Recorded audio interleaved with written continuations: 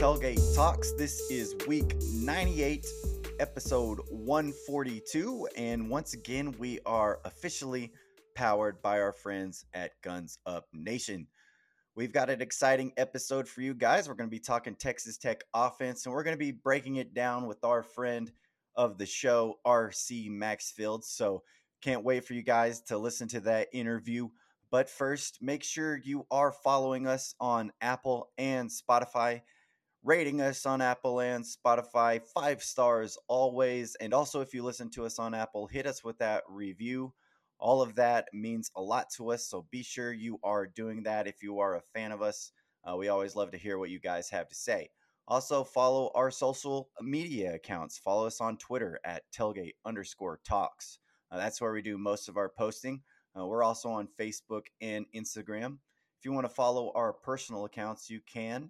Follow Dustin at DustinWimmer22 and myself at Calvin B. Barrett. Also, follow our YouTube channel where we post videos from time to time on our podcast. So we'll be posting the full interview with RC Maxfield on there for you guys to watch. Go follow and subscribe to that channel to be alerted anytime we post a video. And also, if you have any questions, comments, or anything you want to add to the tailgate, email us at tailgatetalkspod@gmail.com. So with all of that said, let's get into this week's tailgate. We're going to start this thing off right. Raider!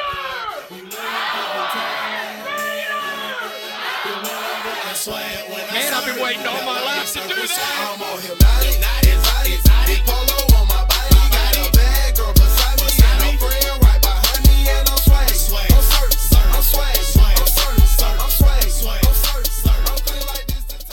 All right, everybody, we've got an awesome episode for you. We're going to be breaking down Texas Tech offense this season with our guy, RC Maxfield, friend of the show. Third time we've had him on. It's a little different since the last time you've been on. Arlie is no longer part of the show. I think he was scared of his Jaguars bets, that he made with you. I think he was scared of paying those bets off. Yeah. You can only put so much faith into Urban Meyer. Just ask his wife, right? Oh, yeah. That is very true. But this year, it's a little different. So last year, we were drinking the Kool-Aid, right, of Matt Wells. We were excited heading into that season. Obviously, we know how that turned out. Now enter Joey McGuire. So RC, just as we are a little bit less than 3 weeks away from the official kickoff of the Joey McGuire era, just kind of let us know how you're feeling about it, how excited you are for this new era of Texas Tech football. It's just wild. I mean, I've really only been, like, in the grand scheme of things, like a relatively new follower of Texas Tech, in the grand scheme of things. I didn't really care about Texas Tech before I got accepted into the school, rightly or wrongly. But, once you got accepted, I just kind of engulfed myself in it. And, it's one of those things where I'm thinking about it since 2013. I maybe a little bit when Cliff, they won that bowl game out in California against Cal. Right.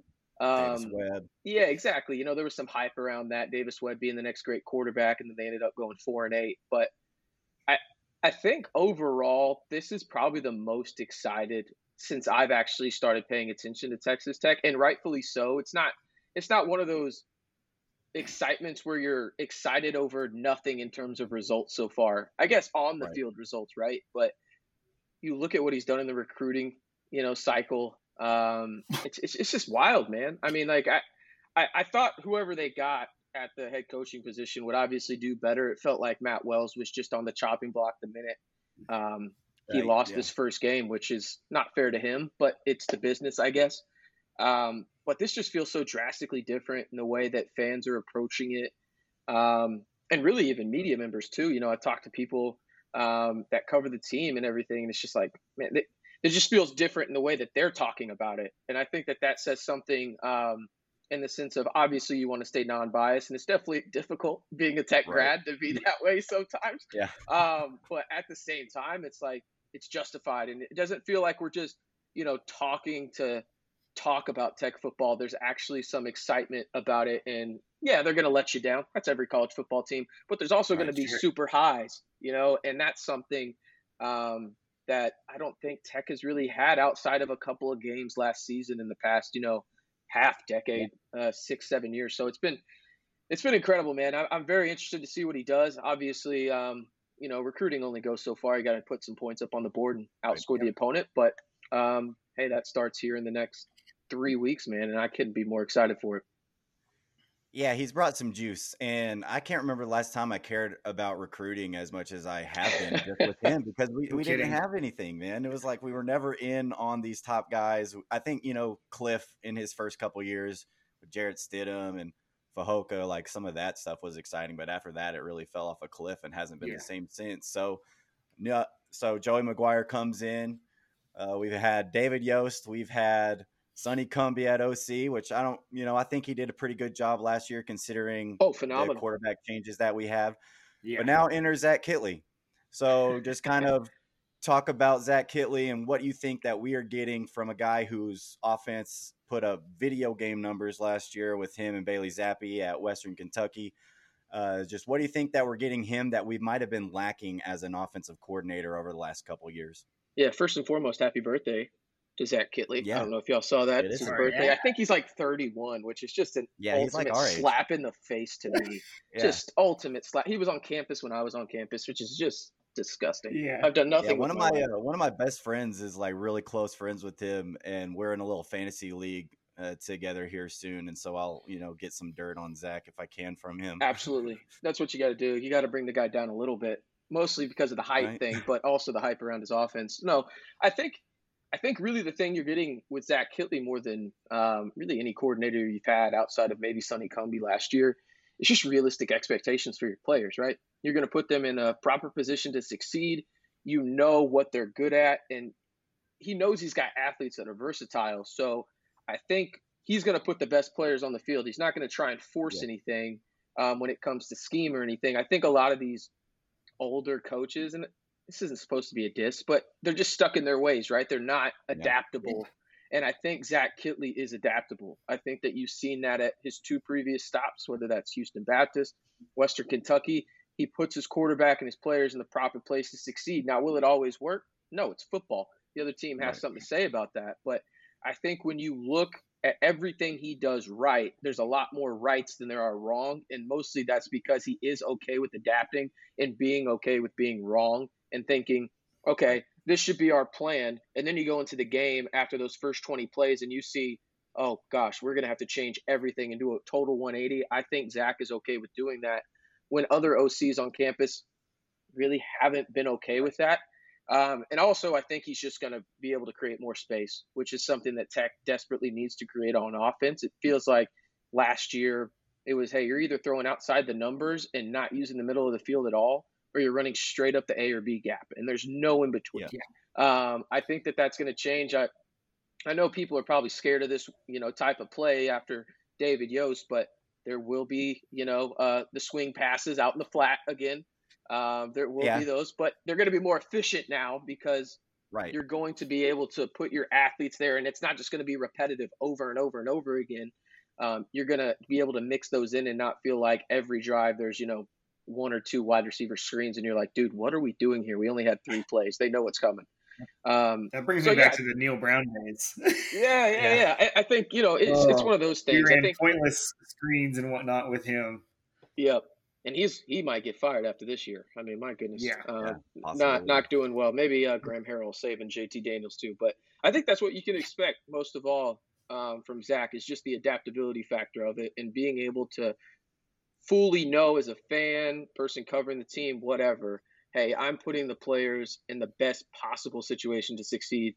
And I think other coaches have tried to do that, but I think Zach has executed it at a much higher level at 2 stops already. Yeah. Dustin, kind of same question to you, man. What are you excited for with Zach Kittley that, we might have not seen here on offense, maybe since the Cliff days? Yeah, I'm excited that they're very adamant about, like, we want to score as many points as possible. They're wearing the 50 burger shirts at practice. And like you just said, RC, like, he's admitted, like, I'm going to have the best guys on the field in the best positions. Like, I'm not going to go down swinging with, Taj Brooks on the sideline standing by me or whatever receiver comes out, as that second or third guy or these tight ends. Like, he's not going to hold back just for the sake of his script or or whatever. And I think we'll get into that a little bit more, but I think we're going to be very versatile this year with the amount of guys and the size we have at a lot of positions. And we're going to create a lot of good mismatches with him, I believe. And he's admitted, like, I'm going to go with the guys that are the best for us. And at Western Kentucky, that was our receivers and quarterback. Yep. We didn't have much on the running back and the O-line. And this year might be totally different and the opposite. And so we might see a little more run game than Western Kentucky. So don't everybody fall in love with that too early, too soon. Okay. Like, we're probably going to be a little more balanced this year because our running back room is very good. So I'm very excited to see how he can adapt and use all these pieces, because I know a lot of them are unknown, but I think there's a lot of talent on this roster. Yeah, so RC, kind of keeping with the offense here, what kind of offense are you think we're going to see this year? We got a talented running back room that we're going to get into. We've got a talented quarterback room. We've got a kind of unproven wide receiver core, and then we've got some really exciting tight ends. So if you had to predict now, you know, this Western Kentucky offense threw for 6,000 yards last year. I don't think we're going to see that. Nowhere near that. Passing, no. Is it going to be pretty balanced? Do you see it like 60-40 passing? Where's your head at on what this offense is going to look like? I think it's game to game, man. I think that's it. Like, I think there's going to be games where Tech is going to be throwing 70% of the time, and then there's going to be games where they're running 70% of the time. Again, it comes back to adaptability and just knowing what is working, and not getting stuck in your ways. I think, you know, when it comes to passing, it was funny the other day on Twitter. I put like a, hey, would you take this from your quarterback stat line? And I ran a poll, and I don't think people realize that was Tyler Shuck's projected numbers, you know, and it was like, I would 100% take that. It's like, yeah, you would. He threw for 3,500 yards. The last time a Tech quarterback did that was Nick Shimonek. Think about that. Nick Shimonek. Like, we're talking half a decade ago. So, I mean, you know, ran those numbers, and so I recognized it real quick. I was like, oh, that's what Shuck would have had last year. Yeah. I mean, and give me that. It's one of those deals where I think you're right, Dustin, in the sense that the running backs are going to be used because, let's be real, that they'd be stupid not to. I mean, when you have arguably, you know, maybe the second or third best running back room in the conference, why the hell are you not going to use them? You know, you got two proven guys in Brooks and Thompson. You have a 4-star running back as your third string guy in Cameron Valdez. And not to mention Xavier White, who's proven it that he can play at this level as well. So I think when you look at it, it's, you know, they're going to be more adaptable, as I've mentioned a couple times, but I think it's just really going to go game to game. I think when the season is over, you know, percentage wise, it'll probably be like 57-43 pass rush. That's probably my guess. Maybe closer to 55. But these running backs are going to be used not only on the ground, but as well in the passing game. So, you know, that's going to help as well. But the schemes I expect, I think there's going to be 13 personnel out there sometimes where you're going to have 3 tight ends. I think you have them, use them. I think you're going to also see times where there's not a single tight end or running back on the field. Like, you're not going to know. And I think that's the best part about this offense is whatever works best, you're going to see it that day. No matter what, you're not just going to be dead stuck in your ways about running up an A gap or a B gap on 2nd and 8 and frustrated beyond belief watching it. So I think that's really the big thing. But yeah, I think 57-43, maybe 55-45 in terms of percentages pass to run. I think that's probably where we're at. Yeah, Dustin, I know from us talking about that, that's kind of where your head's at, is where it might not end up being that, but that's where you want it, right? Because you're all bought in on these running backs. Yeah, and you got 2 really good proven running backs. They're probably your best proven position, especially, I mean, even health-wise here and there, but we've had at least one of them throughout the season. So you know what you got in these 2 guys, and that's 2 kind of all-star type running backs, whereas quarterback, you think you have some good pieces there. Receivers, very unknown. Miles Price just hoping to break through. And tight end, you really haven't seen these guys. So your proven guys are at running back. Give them the ball, let them score, let Brooks loose, and see what happens. Let me loose. I want to be loose. All right, so RC, like, what are your overall expectations for this first season under Zach Kittley and with this quarterback room? Yeah, I think I've used this word way too much already this offseason, but just realistic expectations. Yeah. I get it. People are drinking the Kool-Aid, and damn it, do it. This is the time to be excited as a Tech fan, and rightfully so. Yeah, Sure. you got a reason. But I think going into the season, realistically, no, you're not going to have the number one offense in the Big 12. I don't think. But I think you're going to be much improved in the sense of it would not shock me if you're in that 4 or 5 range. And I think that it doesn't sound like a lot. I get it. Tech fans are used to, we were running the Big 12 at one point. It's either Oklahoma or us, right? Like, it's not that case anymore. This is more of a defensive league. People got to realize that it's shifted drastically over the past 5 years. Just look at the coaches that were hired. That's all you got to do. Just look at the coaches that were hired, and it will tell you what this league is doing. And I think, you see what's going on. I think for me, expectations on the offensive side, I think you should have a passer between 35 and 37.5 yards. And then rushing, I think you're going to probably rush for about 2,000 to 2,200 yards in that range, give or take. So, yeah, that's probably what I expect. And I think at the end of the day, that probably gets you 4th, maybe even 3rd in the Big 12, considering you don't know what Oklahoma is going to do with their offense. You don't know what West Virginia is going to do. Maybe they're good with Graham Harrell and JT Daniels. Iowa State just lost their best quarterback in program history. They lost everybody on that offense. Yeah, exactly. Kansas is Kansas. And then, my dark horse to win the Big 12 is K-State with Skylar Thompson and Deuce Vaughn in the backfield. Maybe they're much improved too. And then you still got to talk about Texas as well. And Steve Sarkisian is an offensive genius. Don't have to like it, but it's the truth. And then obviously Baylor too. But I think this is the year that I think expectation-wise offensively, the numbers aren't going to be as high as you think they should be, but you maybe still finish higher overall in the conference in terms of points per game and yards and everything, because the defense has just shifted so heavily into this conference. It's no longer the Patrick Mahomes and Baker Mayfield chunking the ball up and there's no defenders on the field anymore.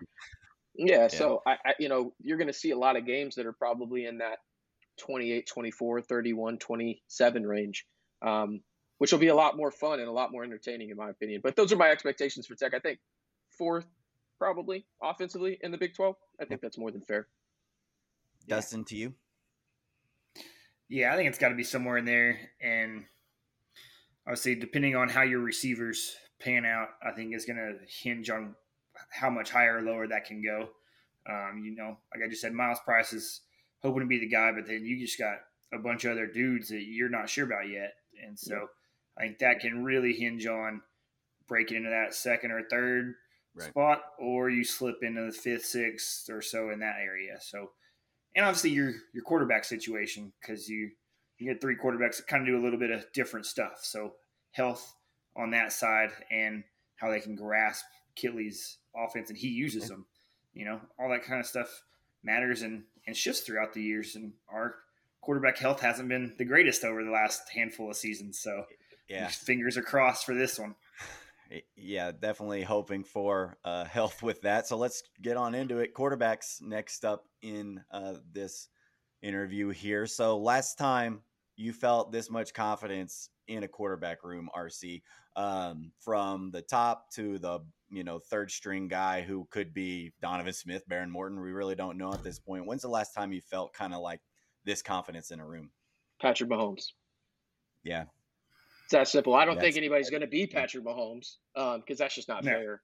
But I mean, after that, I think, I think, I don't even care who was second. That's how confident I was in Patrick Mahomes at the time in the quarterback position. But it also changes because Cliff was the coach and it felt like he, had a lot more going for him at that point, not in the Alan Bowman years. So, definitely when Patrick Mahomes was on campus, that's the last time I felt confident or this confident in a QB room. But this QB room, I mean, I'm trying to think back, early 2000s when you had guys like Sonny Cumbie who had to wait 4 years to play.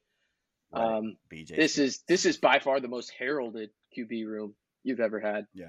Yeah. I mean, by far. You have 2 4-star commits, the highest quarterback recruit ever at your university, and then you got a guy last year that won a bowl game.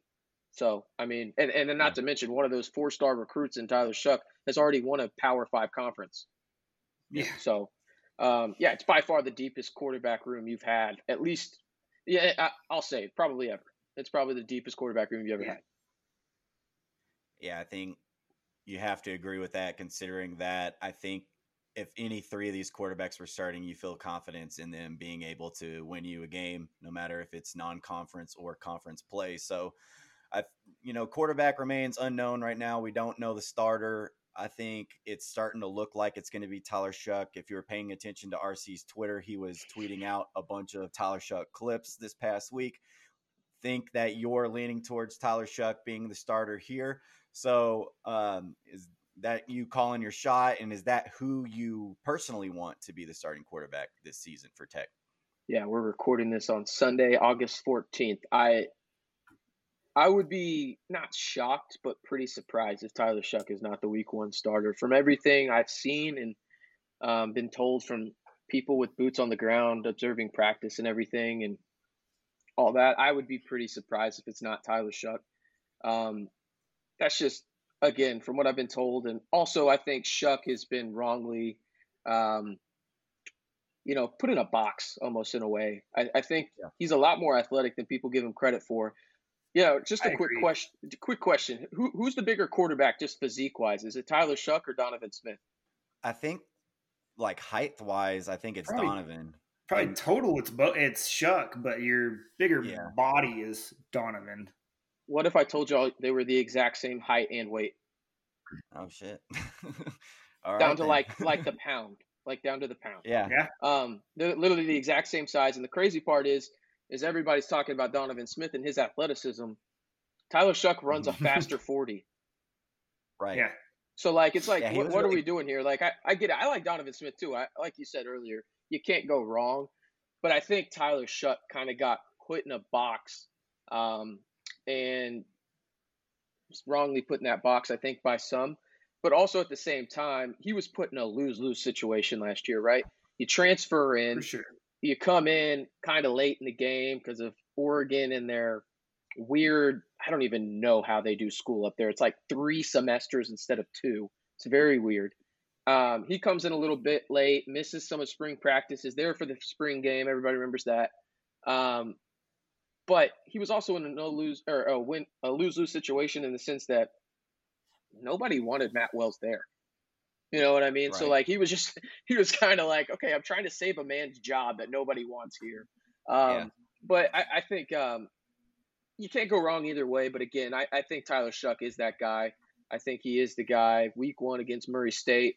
And as Joey McGuire said, whoever they pick for week 1 against Murray State, he will be the starting quarterback throughout their season. Unless something just obviously, something hits the fan or an injury. But yeah, I think the first snap under center in the shotgun, whatever the hell Zach Kittley calls, it'll be to Tyler Shuck.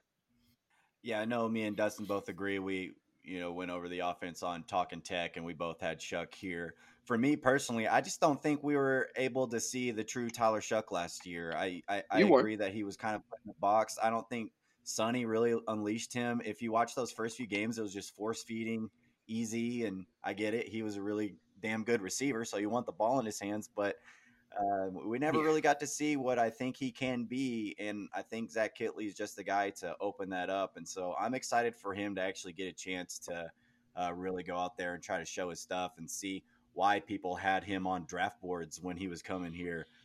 I want to see that version of him. Dustin, you have anything to add on to Tyler Shuck here? Yeah, I want Shuck. I think he's your better overall quarterback and your higher upside as well. And I think Joey McGuire said it best too, like during Big 12 Media Day, that we'd be dumb to not use Donovan Smith's kind of Cam Newton-like abilities, in some goal line, bigger packages, and just run them up your face, especially with him and SaRodorick Thompson back there and your 2 or 3 tight ends and a couple of these 6'5" receivers. Like, that's going to be a hell of a goal line package back there, and that's just using the guys you have, like we say with Kittley. And so I think Shuck is your main quarterback and your go-to guy, and then Donovan is ready in the waiting if there's an injury and is a goal line kind of package type guy, which is totally fine for now. Yeah, I agree. That there's just a lot of talent there, and they're like Donovan Smith is a very interesting quarterback, and he's going to be used at certain times. So it'll be interesting to see that. So I have an over under here, RC, and kind of you talking earlier sounds like you're going to go under here, but I want you to know how I got up to this number. So I have Tyler Shuck over under 4,500 pass yards. Mm-hmm. So I took those numbers that you posted on your Twitter of what his average was last season, and I threw in throwing the ball about 10 more attempts per game, because last year he was averaging about 30 attempts per game. Okay. So to account for Zach Kittley's kind of more pass-heavy offense, I threw in about 10 more passes a game at his 69% clip completion rate. That's about 27 passes completed a game. He was averaging about 13 yards per completion. Take all that, it's about 330, 340 yards a game. Times 12 was about 4,512 yards. So that was just throwing in 10 more passes a game, which is how I came up with that. Do you think that's a reasonable number there? Because earlier I heard you talking about maybe 3,700 yards or in that range. Yeah, I think I don't hate the process of you getting to that number, to be honest. I just think it's probably too high. And the reason being is the running backs. That's what it comes down to. Yeah. If you only had one good running back in Dodge Brooks, maybe. I think 45 is a little too high still. But I also think that the reason, I guess there's two faults to this, right? Like, you're right, they're going to pass more just because they're going to have more plays. Like, that's just it. Like, you're not going to have as many 3-and-outs. You're going to have more opportunities to pass. If you had Eric Ezukanma, I think you could get close to that number. Maybe not 45, but you could talk me into maybe like 42, 50. Yeah, you could talk me into that. Yeah. That's probably best case scenario. But I think this season, and maybe this isn't fair to me, or not fair to me, but fair to Tyler Shuck or whoever the starting quarterback is, I would be pretty surprised if they got over 4,000 passing yards. Like, any of them. And the reason being, again, it all comes back to the running backs. And just what do you have at the wide receiver position outside of Miles Price? I think you're going to be more efficient offensively too, which takes away reps and takes away opportunities. I think there's that. So, personally, if I will take the under on the 45, but I think I'd probably say like 37.5, 3,800 in that range for the passing yards. And again, I'll probably shock y'all when it comes to the rushing numbers. I'll say that. All right. Here for that. Dustin, I know you were under when we did this last time. Are you still remaining under on that? Yeah, and I'm under, and just from what RC said and I've hinted to before is I hope we're more balanced and use the running attack more and better in a good way, not because of injuries or inefficiencies anywhere else, but I just hope it's more balanced and running the ball because we can. Yeah. I mean, we saw what both those guys could do against Mississippi State when they were averaging 8 yards a carry, and that was a lot of fun. So I hope we can do a little more of that and not have to rely on passing for 350, 400 yards a game just to hang in there. Pass touchdowns, I did 34.5 for Shuck. RC, over, under. What do you think? Passing, just strictly passing, right? Mm-hmm. Yeah, I'll probably take the under. But it's close. Yeah, that one's close. Same. That one's close. I'd probably say like 31. But I think he gets over 34.5 total. I think he probably gets to like 37. Rushes 6 in, something like that. Yeah, especially with like the RPO type plays that you can run with him and his ability to read.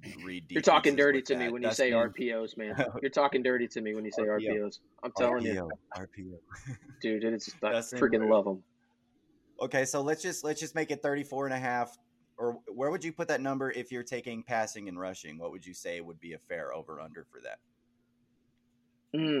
For I think you're close. I think 35.5. Yeah, I think you're like right there. Yeah. So would you go over or under on that, counting rushing? Over. Yeah. I think again, I'm interested in. Obviously, we don't know how Donovan Smith is going to be used, and we're assuming here that Tyler Right. Shuck is the quarterback, right?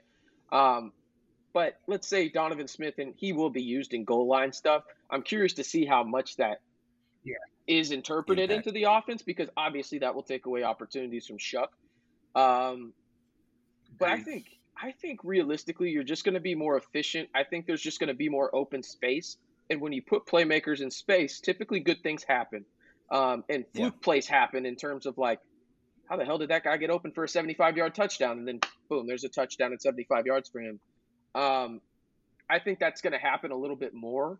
So yeah, I think I'd probably take the over on the 35.5, but I mean ever so slightly. I feel like just absolute capped for Tyler Shuck.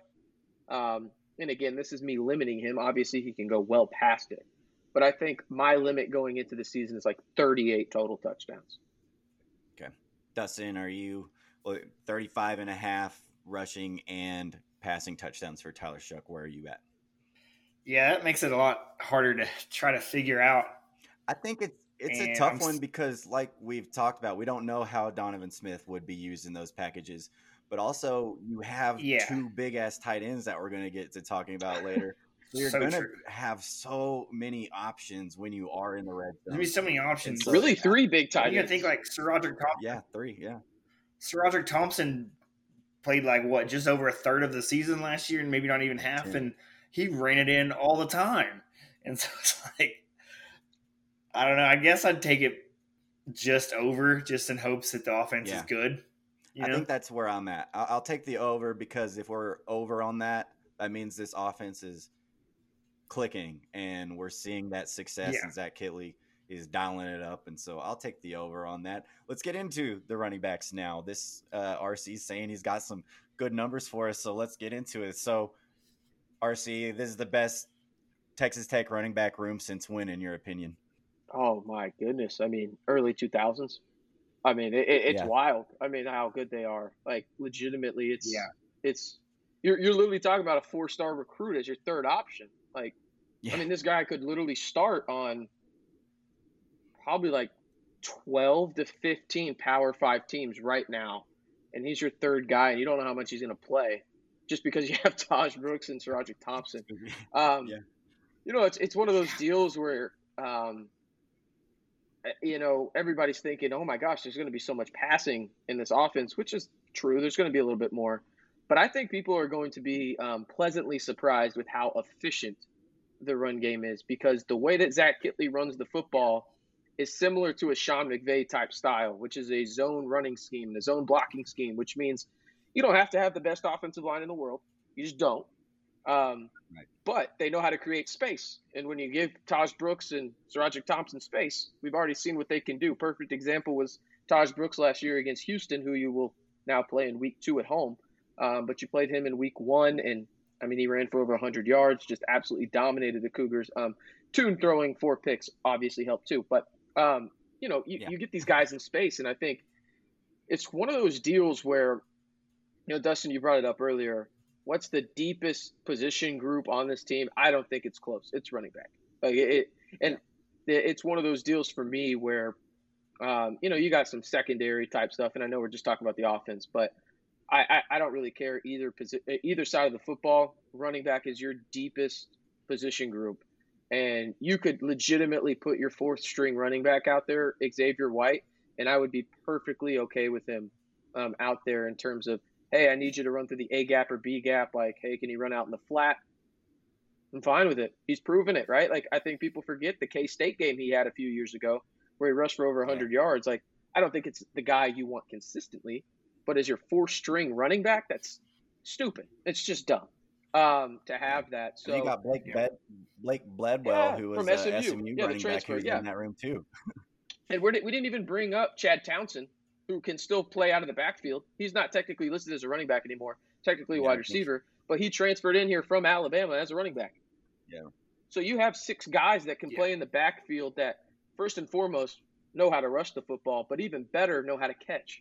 That's something that's going to be pivotal in this offense. So for me, I mean, it's the deepest running back room, I mean, at least since the early 2000s, at least.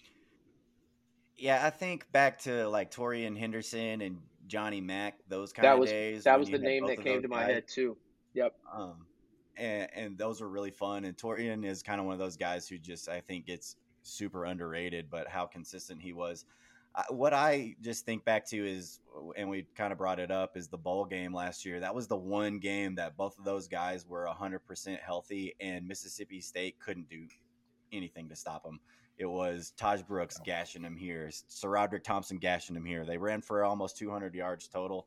And so if you can have both of those guys super healthy, like, I mean, that's a force. So Dustin, same kind of question to you. Are you on board with us, Torian, or is there another running back room that this kind of reminds you in? And what are your thoughts on this running back room in general?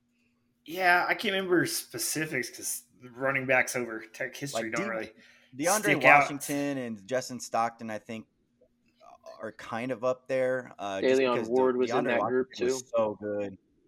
Yeah, there was a group with, I can't remember like the years. There's like a Shannon Woods and another big back that were really good. Batch, the 08 year. Baron Batch, yeah. Those guys were really good together with what all they could do. That's kind of what it reminds me of, with a bigger type back in SaRodorick and then a kind of all-purpose back in Brooks. Remind me of those two guys, and we're very good and efficient using those guys out of the backfield in every which way you could. And so I'm very excited for them. I just hope we get more of them together health-wise.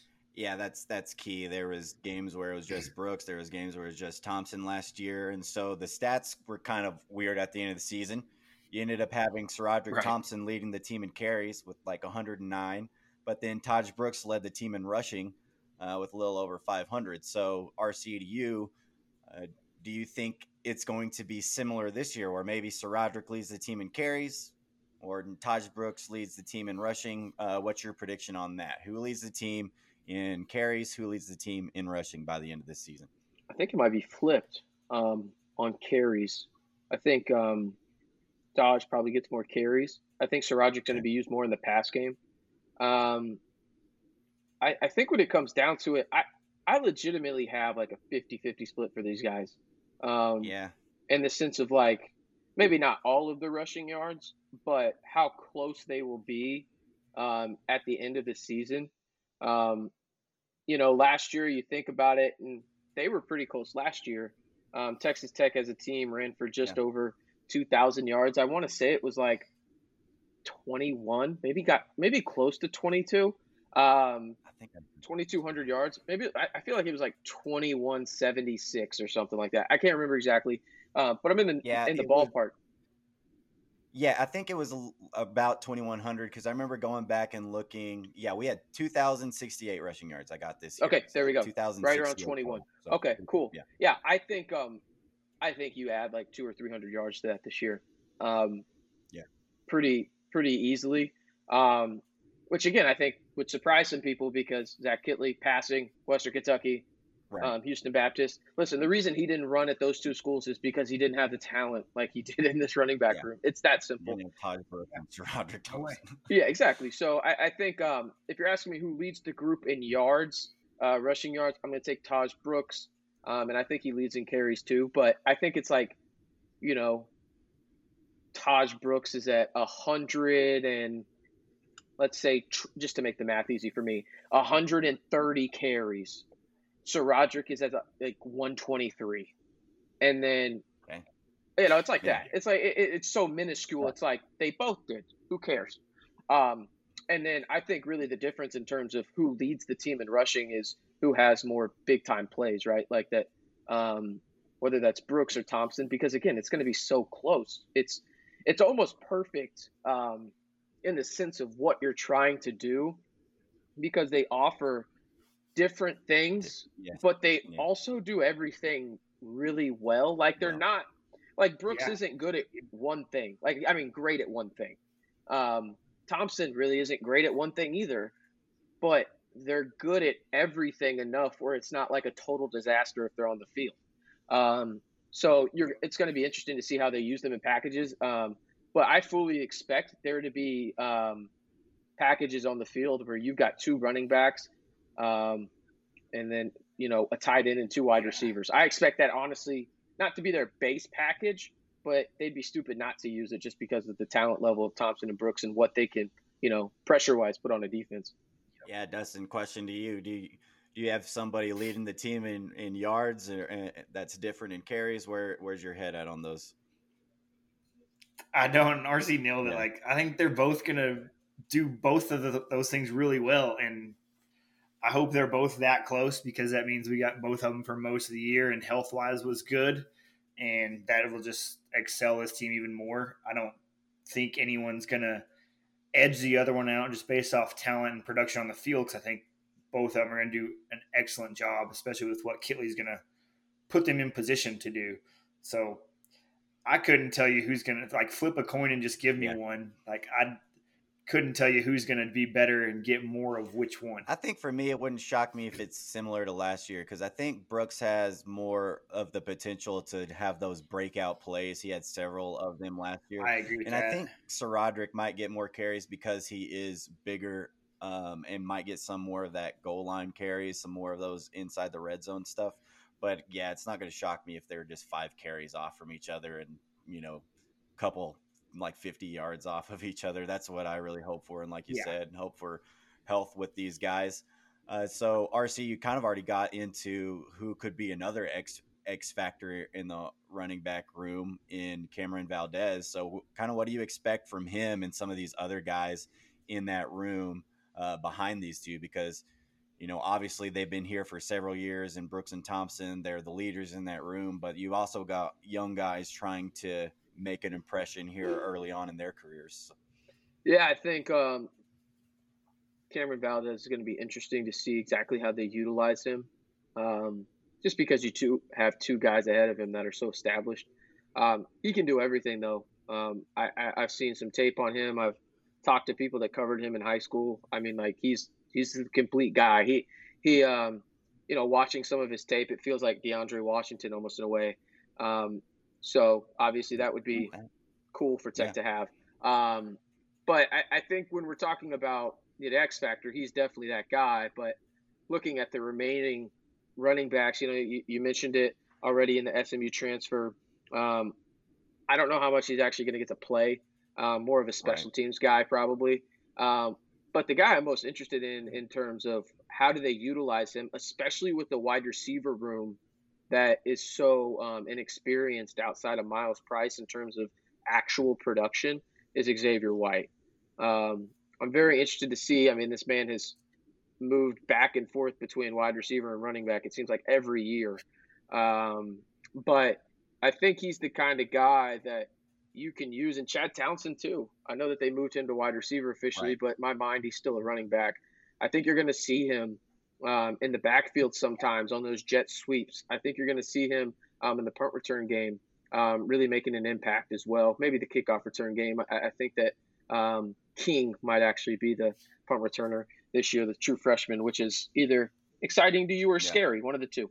But I think overall, those are the guys obviously behind those two. But if you're asking me who I'm most interested in watching from a pure on the field, how are they utilized type role, it's Xavier White, just because I know what Cameron Valdez can do. I just want to see how they kind of use Xavier White almost as a chess piece in a way. It wouldn't shock me if he's lined up out wide, right next to a tight end. Like, I mean, you can use him almost any way you want. Dustin, same question to you. Yeah, I don't know about X Factor, but I feel better with Cameron Valdez being your third running back if one of these other guys do go down like last year. Like, I didn't feel good. I was never comfortable with Xavier White in the backfield last year. I know he's explosive and got some moves and stuff, but running him in between the tackles was never comfortable, and he had some fumbling problems here and there. And so I like him being used more as kind of a wide receiver hybrid type guy, just get him out in space a lot better. So I like having Cameron Valdez as your third running back to help with injuries or whatever might happen, concussion one game here or there. Like, your spot backup running back is, I think, at a higher level than what it has been in the years past. Yeah, I'm with RC. I am curious to see how they are going to use Xavier White. We all know nowadays that wide receiver, running back is just a position. Like if you watch the NFL, Debo Samuel just getting used as a running back. Like these guys who are talented, you want to put the ball in their hands. So, him and Chad Townsend, they're just trying to find ways to get on the field with a loaded running back room. And so I kind of do expect to see them a lot at receiver, but they do have a lot of experience lining up back there with the quarterback. So it's not going to shock me to see them all over the field.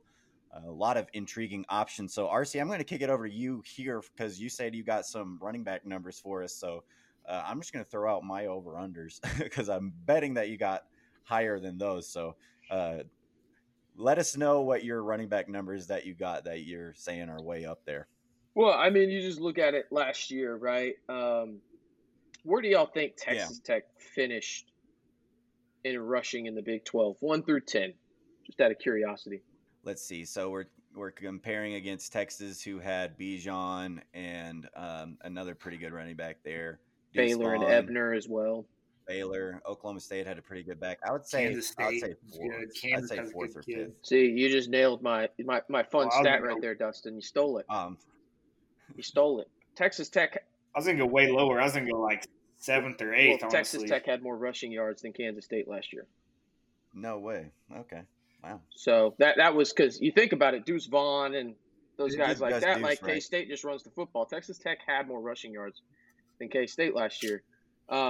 I think when you look at it, just from a total team standpoint, I think Texas Tech finishes top 4, top 5 in rushing this year, and I think they go over 2,300 yards. And it wouldn't shock me if at maybe this team gets like 2,500 yards. Yeah, and the reason I'm saying that is it's kind of shocking is you look at last year's number and you talk about Oklahoma State, who is a very good running team. They ran for 26, and they were 3rd in the conference. So I think Texas Tech can get there. But the reason I think that's so kind of surprising to myself, honestly, you mentioned it. They don't have a, everybody knows this guy running back in the conference, right? Like maybe some Big 12 people, at Iowa State know who Taj Brooks and Saraji Thompson are, but they're not universally known within the conference. And so I think that's going to be super telling. There's going to be more open lanes. I think rushing will come a lot easier at first for Texas Tech than people think because it's going to be opening up space for the wide receivers is going to be the focus, right? But I think that the running backs and their experience really help. And don't be surprised if the left side of the offensive line is the way they go with Caleb Rogers and then Cole Spencer, who hopefully can get back healthy here from his knee injury. They're going to be running to the left side of the line a lot this year. Dustin, are you with him on that? Yeah, I agree. And I've been very big on using those running backs because they're your experienced guys. But also I see us using these tight ends and having huge packages out there. And we're just going to say, hey, you match up with it. And if you put safeties on these tight ends to try to cover their receiving ability, we're going to run it up at you. It's going to be like the Patriots back when they had the 2 really good tight ends, like 10 years ago, Gronk and Hernandez. Like you couldn't match up with them.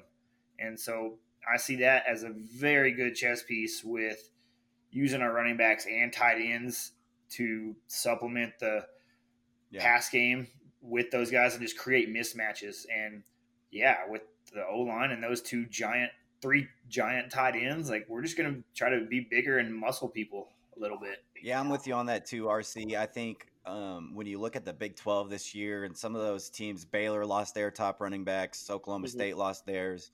I think you have the 3rd best running back room in the conference and maybe total room. Maybe you have the best because behind Texas, Bijan is Roderick, is Brooks better than their backup? I think we're probably better than the backup behind Deuce Vaughn. So I think you have a really good shot of being the 3rd best rushing team in the conference with these 2 guys leading the way as long as they remain healthy. But let's go ahead and get into the wide receiver part of things. This is one of the most kind of unknown groups when you're talking about position groups at Texas Tech. You have Miles Price, who a lot of people are high on, but last year I think he only had about 500 yards receiving. Other than that, you didn't have anybody else go over 200 yards. So it's a relatively unknown group, a relatively unproven group. But let's go ahead and dive in on Miles Price.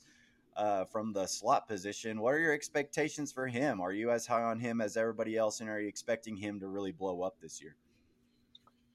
I don't know. I guess it would depend on what's your definition of blow up. To be honest. So I think so. I'll go ahead and get into it. Like what I have for his over under here: 1,200 yards receiving. The leading receiver for Western Kentucky last year had 1,900 yards. Their second leading receiver had 1,400 yards. So him, because I also want to be realistic. We haven't had 1,000-yard receiver in I think since Antoine Wesley. So 1,200 yards over under 10 TDs, kind of in that range is what I'm thinking right now. Yeah, I think under on the yards, not by much. I'd probably say like 1,100. He's going to be the guy that leads his team in receiving. There's no ifs, ands, or buts about this. As long as he stays healthy, he's the guy. But I think probably like 1,100, just below that. And the TDs is the interesting part to me because you talk about the size and the on the outside and at the tight end position and how deep the running back position is as well. Miles Price, for me, in my opinion, a lot of his touchdowns have to come in that, like, just outside of the red zone range. Right. Where it's like, you're on like the 32-yard line and he just makes a guy miss and he's in the end zone. Or just a broken play for 75 yards. Yeah, exactly. Yeah. So 10 is honestly a really good number. You know what? Screw it. I'm going to say push. All right. He didn't give me a half, so I'm going to say push. Yeah. Dustin, where are you with Miles Price's numbers here? I tried to come up with good numbers, knowing that most of these guys haven't reached them here at Tech, and so it's hard to come up with things that you think, like, if I'm a bookie, would this be something that I would get money on? Is this a fair line? And so that's what I was trying to too, because you don't know exactly what the offense is going to look like. Like, you don't know. Yeah. You're just trying to throw something at a board and hopefully not look crazy. I think those are actually good numbers, though. Yeah. Yeah, and I'll go under on both of those, mainly because I think our offense is going to be way more balanced. And like I said, you just got a lot of other options at running back. You're going to hopefully run the ball a little more. You shouldn't have to throw for 6,000 yards and a 1,900-yard receiver like Western Kentucky. But hopefully he still gets over 1,000 and breaks that and gets into that group of great Tech receivers. And the under on the touchdowns, just because, I mean, if you start listing out our options inside the 10-yard line, I mean, he's, fifth, sixth in line on that? Like, you got two quarterbacks that are higher up that can run those RPOs, two running backs, two tight ends. You got, two 6'5" wide receivers that are a little better goal line options for those kind of passes. I don't want to throw the Jakeem Grant fade jump ball like we used to him. So I'll take the under there just because I hope there's better options for us. And I totally agree with RC. He's just got to be that, outside the 20, 25 or the big play type guy and just break one. But I can totally see him, and RC, tell me if you're with me here, having a Jakeem Grant type year at that slot position with Kittley's offense and being one of these Texas Tech great slot receivers that we talk about for years to come. I think he's going to be a really good, almost like security blanket in a way. I don't think you'd be hard pressed to find a guy that's as shifty as Jakeem Grant. So I don't like putting that label on him. But in terms of role, I think he's going to have a similar role to Jakeem Grant, where they're going to utilize him in a multitude of ways. Don't be surprised if he's in the backfield at all. I've heard some fun play designs they've had with him in practice. And then also at the same time, I think when you look at what he's going to do, he's going to be that guy in the middle of the field for you, where he's not going to go deep a lot, but when he does, it could be impactful, but it's to clear out maybe as a disguise. But he's also going to be that guy that can go across the middle and you just do a little dump off right there for it's maybe like a 4 or 5 yard throw, but he takes it 24. It's that kind of deal. I think that's who he's going to be. He's going to have a lot of catches this year. I'm not sure exactly how many, but I think that he's going to have a very, very good year. And again, the only way I think that he gets to that over in terms of the 10 TD number is just if he just starts making people look stupid and start, people making people miss. So, but I think 10 is a good number. I think he clears 1,000 yards if he stays healthy. Obviously, this is all predicated on health, but I think he is by far the number one wide receiver for Texas Tech, and I think there is a pretty sizable gap to that next tier, just because we haven't seen him produce at the Power 5 level. Yeah, for me, I'm going to go over on those 1,200 yards, but I'm also going to stay under just because I realize all the other touchdown weapons that we have, and like we've pointed out, it's going to have to be him breaking away, and I expect him to get a lot of those. I expect him to blow the top off a couple, secondaries this season, but to double digit wise, I don't really see that just yet. But let's get into the other guys. Bunch of relatively unproven guys. So, RC, who are some of the guys that you're kind of looking at to step up here? Of course, we got Emmett Jones returning as the wide receivers coach, and a guy I think a lot of when Emmett Jones was here was Antoine Wesley's jump. From the 2017 season to the 2018 season, he had 10 catches for 137 yards in 2017, 0 touchdowns. Next season, he had 88 receptions, 1,400 yards, and 9 touchdowns. Wow.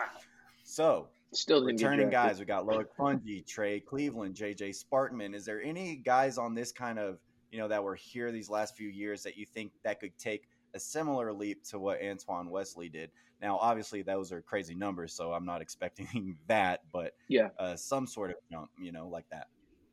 Oh, Trey Cleveland. Yeah, that's your guy. He's Trey Cleveland. He's the guy where if he's on the field and earns the reps, obviously, because there's so much competition at this position. But if he's on the field, he's the guy I am most confident in taking a sizable leap.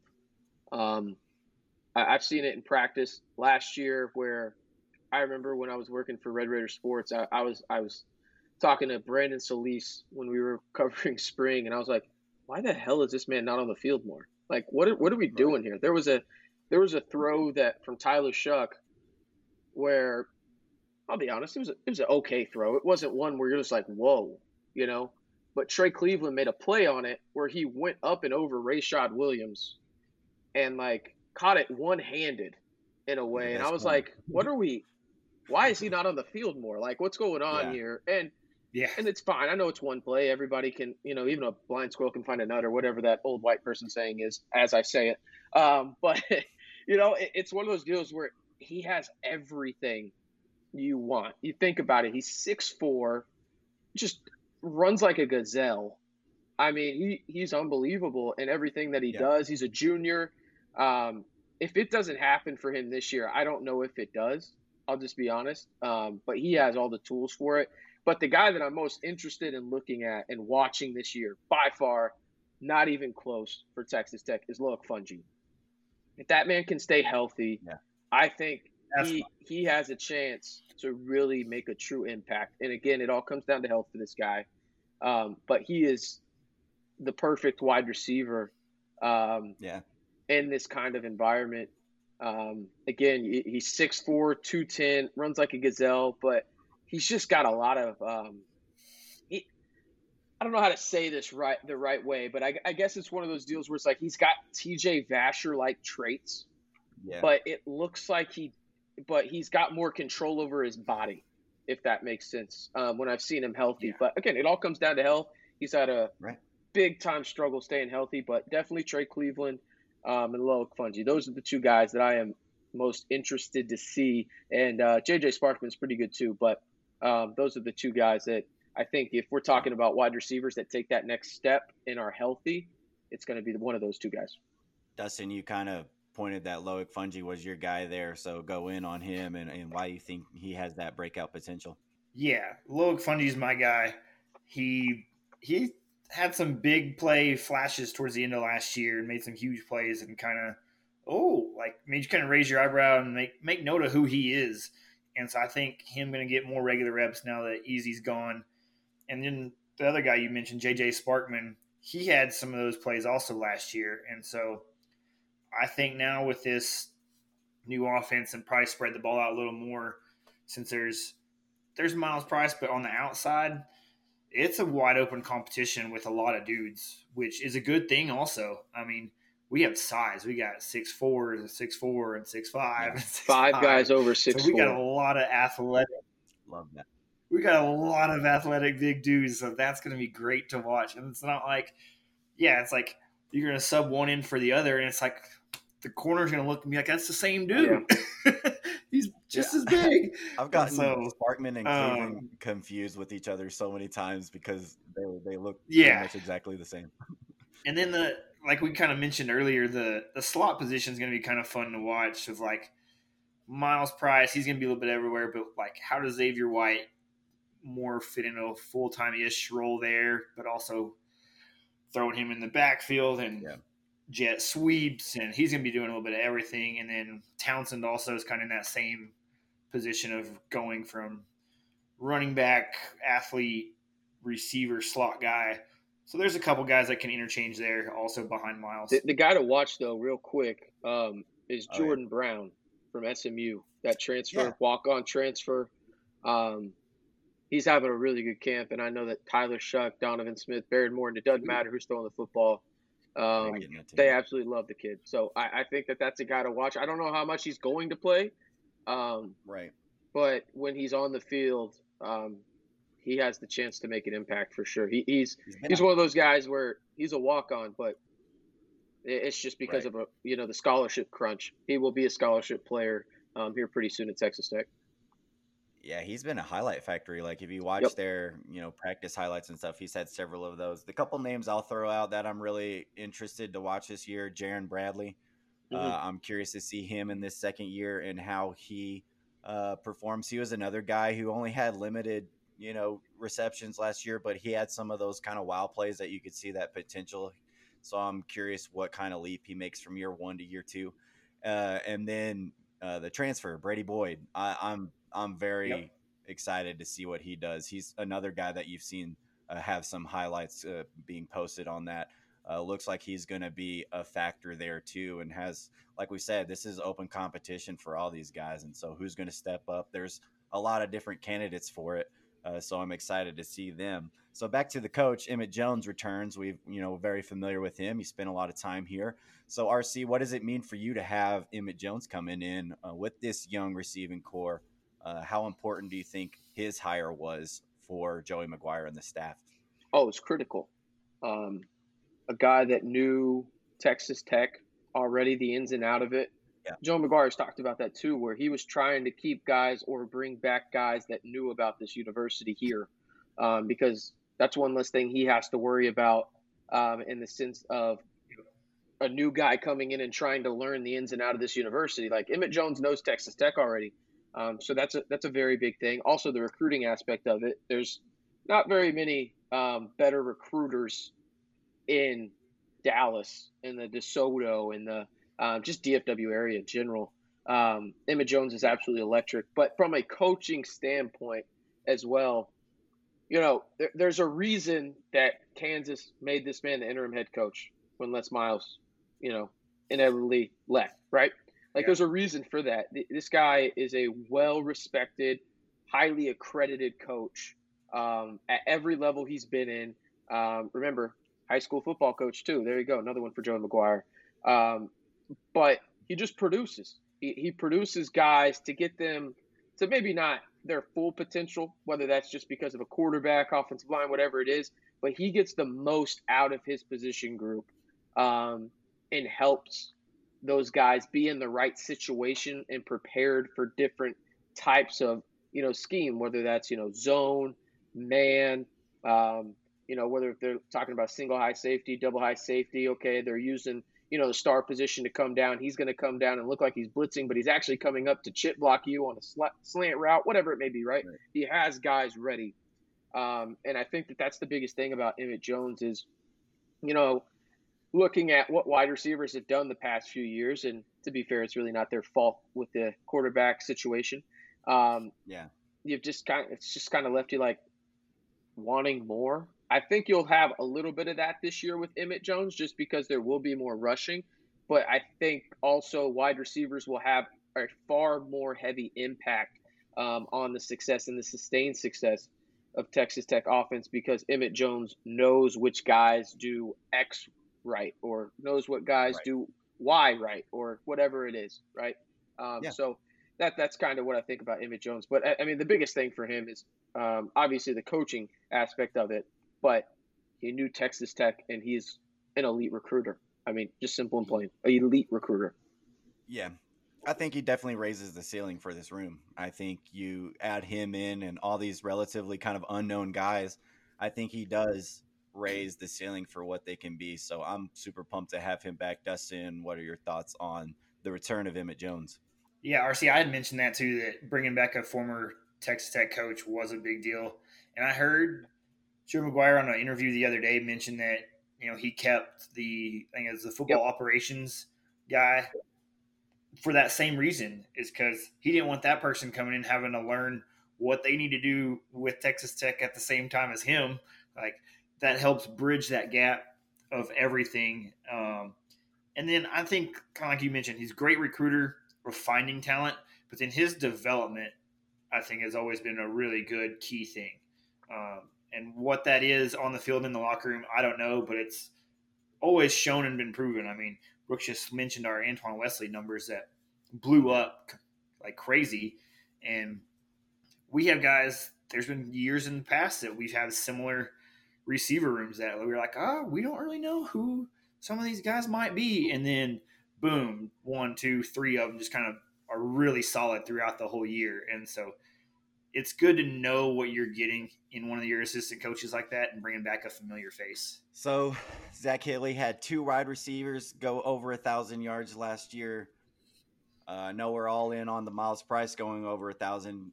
RC, is there any way in your mind that you think that we could possibly have 2 guys reach that number? No. Yeah.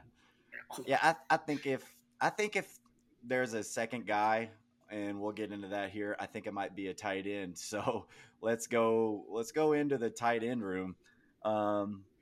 Best tight end room ever at Texas Tech. I mean, full room. I think you have to give Jason Morrow that nod as like the best.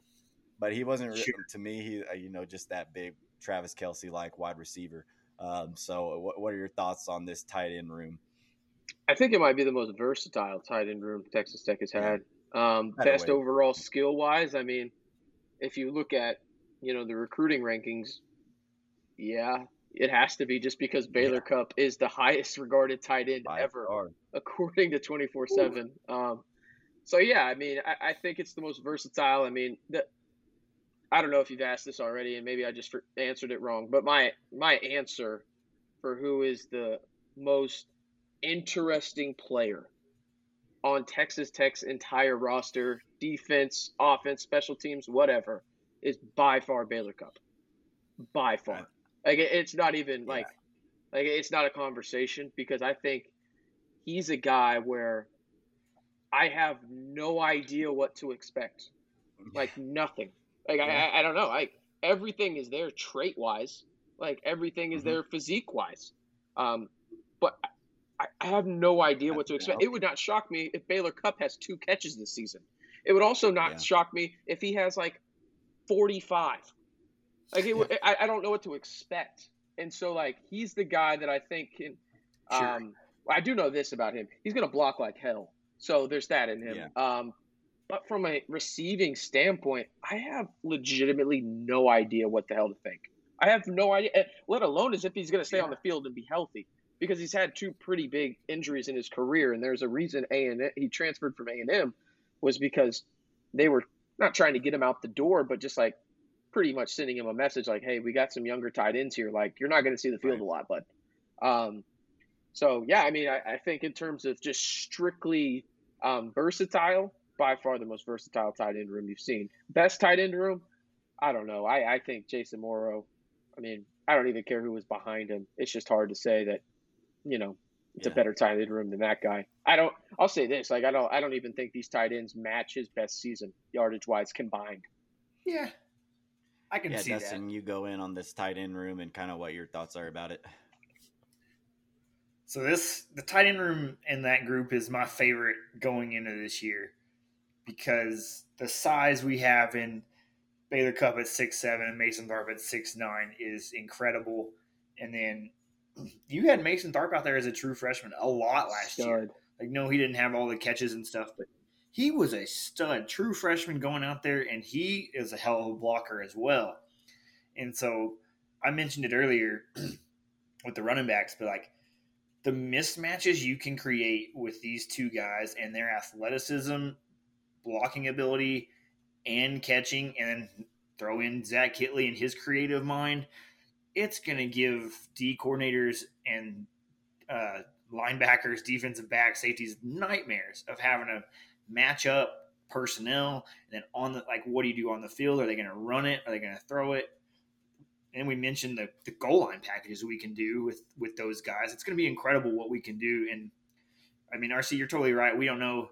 We shouldn't set too high of expectations for Baylor Cupp just yet because of the injuries, but it's hard not to get a little. You see the 5 stars, oh, man. What could be though? You see the 5 stars. Oh, you just see you can see the light at the end of the tunnel, and you just want to run to it. And so you see it there, and I saw it with Mason Tharp last year. I thought, like, just getting him on the field a lot to block and being like, maybe his coordination and catching's not there yet, but he got a lot of snaps last year that I thought are really valuable going into this year. And so they're my favorite position group of the whole team for this year because the ceiling can be so high. Like, I don't even know where it could be. But it just also leads into everybody else having great success too. Yeah, I love tight ends, especially like nowadays. You look at several of the best teams in the NFL, and the Chiefs, Travis Kelce, like, is obviously the easiest example for that, and how he is utilized and how he opens up that offense for the receivers. Most of the most successful NFL teams have a tight end like that can really create and create other space. So I'm really looking forward to having these weapons. RC, how do you think Kelly's going to use these guys this year? Do you think they're going to like constantly tight end every single play, or like what are your expectations for Kittley and how he's going to use this deep tight end room? Because we're not even talking about Teeter, who is going to be on the field and getting snaps as well. So that's 3 tight ends that you're going to be able to use. You name it, they're going to use it that way. I mean, I truly believe it. For me, Henry Teeter might be the most interesting one from the standpoint of versatility. Yeah. I think Baylor Cupp is obviously the guy that I'm most intrigued to watch. But from a versatility standpoint, don't be surprised. I mean, Henry Teeter's your fullback, but he's playing tight end. Totally. And so you're going to see a lot. I think I tweeted this out the other day with Tyler Shuck. I think you're going to see the tight ends used in motion a lot and then run out to the flat, or maybe they run a Texas route where they just put their foot in the ground and then they head left or right, just at a 90-degree angle, right? Like I think they're used like that a lot because I think all these guys are athletic enough to do it. And I also think that if need be, they can serve as a chip block right there. Just like as an extra lineman for that split second where you make sure that D end is going into the left tackle or the right tackle, and that gives your quarterback a better chance of succeeding, right? And then worst case scenario, your tight end is just that outlet right at the end. It's like, well, I can just throw at this guy. Maybe it's just at his feet to make sure we don't get an intentional grounding, but also, okay, we got 3 or 4 yards out of it. It's better than getting nothing. I think that you're going to see those guys used in the vertical passing game, especially Mason Tharp. Mason Tharp, I know Baron Morton was in the class last year, but Mason Tharp was by far the recruit that I thought would have the biggest impact for Texas Tech as a true freshman. And, you could argue if that was true, but he's definitely in the conversation. But I think that you have guys that can do it all. But for me, you feel really good about having 3 tight ends, but what happens if Baylor Cupp can't go? How do you feel about this room with 2, right? Like, that's kind of my mindset with it. And I think a lot has to change if you only have 2. But with 3, I think you could literally go into Pandora's box and pull out anything you wanted to do with any of them, and it could work. But with 2, I'm on the fence. I'm on the fence, but I'm still so high on Mason Tharp and his potential and just that size. No doubt. I mean, 6'9" at that size, and his athleticism and his ability to get out there is really impressive. And those few glimpses we got his freshman year, you're just like, man, the potential on this guy is wild. I mean, you just think about it. We could just go throw 3 tight ends out there instead of receivers. You could Iowa State it. Like that would be crazy. That's what I've always compared this to. Is this what Iowa State started, 3 or 4 years ago? Thank God those guys have graduated. They can't rely on them, but they created such bad mismatches for us. And so I want to throw another name in there too, real quick. Don't forget Jaden York. Don't forget Jaden York. He's a sophomore, I believe, from Austin. I think he went to Bowie. Maybe not. I don't know. I can't remember that, but he's 6'4", like 250. Basically like he's basically like Mason Tharp, except 4 inches shorter. He's that kind of guy.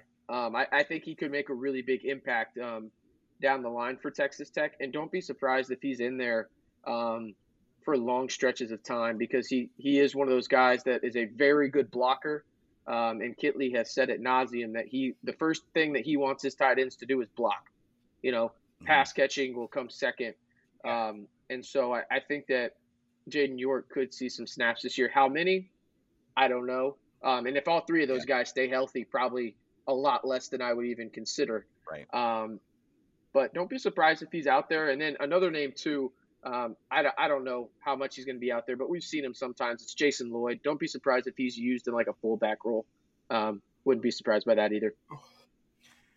Yeah, Joey said this a lot, especially with like the running back room. They're going to ride the hot hand. I could see that being the case for tight ends too, right? If one of these guys is providing the blocking that you need, then I think you're going to see a lot of them. And a lot like the offense might be, it could be game to game. Maybe this is Mason Tharp's game. Maybe this is Baylor Cupp's. So kind of questions that I'm real curious about for both of you guys here. Who do you think ends up having more touchdowns this season? Mason Tharp, maybe Henry Teeter, Baylor Cupp. RC, who do you have leading this room in touchdowns this year? Mason Tharp. Yeah, I have that too. Mason Tharp too, yeah. It's hard not to throw just middle of the field or even fade routes to him. Just, hey, go get it. He's a lot more agile than people think. Yep. Yeah. Well, we've always thrown fades, but throwing a fade to a 6'9" guy has to be one of the most difficult things to defend in all of college football. Well, I mean, just how do you feel if you're a safety, a 5'10" safety, running down the middle of the field, right down the middle, right on the hash marks, right? And you see a guy that's 6'9", 265 running a 4.7 at you, and he's a foot taller than you, and if he lowers his shoulder, you're decapitated, basically. Like, how do you feel? How do you feel about that? Like, it's just wild. Like, I don't know. I think you're going to see tight ends on the fade routes, but you're going to see tight ends up the hash marks a crap ton. Crap ton. And they're going to be in this vertical passing game a lot. Trust me. And don't be surprised, too. I've seen some videos of it where they're running plays where you have Tharp and Cupp on the same side of the line, and the inside guy, you would think, oh, he's going to block, right? No, he goes and runs straight down the hash, and then the other guy on the other side goes in and chip blocks. And you're like, how is that possible? Yeah. It's not supposed to be legal like that, but you set it up to where they're both technically not on the line. Good to go. Yeah, I think if I was a safety, I would think about finding another career. Like, if we're starting to have 6'9" tight ends that can move like this, I don't know if I want to keep doing this. Yeah, that's why I quit football. I got ahead of the curve early, That's why I quit football. So, Dustin, I'll start this question with you. Who do you think has more yards out of this room? I'm going to hope that Baylor Cupp has more yards for you. Just using his versatility and athleticism. Not hating on Mason Tharp. I could see this also being like we just debated the running backs of like it could be 50-50 up in the air, both of them having great touchdown and yardage seasons. But I'm going to hope for Baylor Cupp having the more yards. I have that as well. RC, who do you think? Mason Tharp. Mason Tharp? Okay. Until you prove it. No disrespect to Baylor. Just, stay on the field, then I'll believe it, man. That's it. I think either way, either of those picks is pretty good. So last season, our top 2 tight ends combined had 504 yards, 5 touchdowns. So trying to think of a good over under for this room and how I think Kitley is going to utilize these guys. I have these three guys. I have over 1,000 yards for this room and over 10 touchdowns or over under 10 touchdowns for this room as a total. That's all three guys, and even those other two guys that RC mentioned here that might find themselves in the pass game as well. So I don't know if those are valid numbers, if we're going to be able to double that up, but I just think that Kitley's actually going to use these guys more than Cumbie did and more than Yost did. I know Wells was all in on the tight ends, and we never really got to see them fully used. So RC, I'll kick it over to you. Do you think those are fair numbers, or do you think, hey, we need to lower those a little bit, or where are you at? I'd go under for both. If you have all three in there, I don't think it's a crazy number. I think personally, if you're including all three, I think 750 is probably what I would say. Okay. 750 and 7. But also, again, it only takes, the crazy part is you have that 504. Like, I think 150 of those yards came off of 2 Travis Kuntz broken plays. Yeah, like where you got 75-yard TDs or whatnot. So I think probably 750. So I go under for both. But I think there is the potential to get close to that, especially if Baylor Cupp does stay healthy. And I think the only way it does go over realistically is if these wide receivers don't step up and Kitley's basically not force feeding the tight ends, but they're more integral in the vertical passing game because the wide receivers on the outside aren't stepping up. Yeah, so Dustin, I'm guessing you're under. I'm under on the yards. Yeah, I'd say closer to the 800-yard mark, like RC was hinting at. I'll take the over on the touchdowns, though, just using these guys' size on that goal line and throwing the ball either up to them or letting them box guys out and just catching it in front of them. And so I'll take the over on the touchdowns at 10. Yeah, I think I would like to see us be close to that 1,000. I really would, with the potential of this room and Kitley running this offense. I would like to see it. I'm going to go under there, but I'm also going to go over on the touchdowns just because I think these are red zone weapons that we are going to be able to take advantage of. Their height, their agility. Yep. All of that stuff is just a mismatch for just about everybody in the secondary. And so I see these guys being problems in the red zone.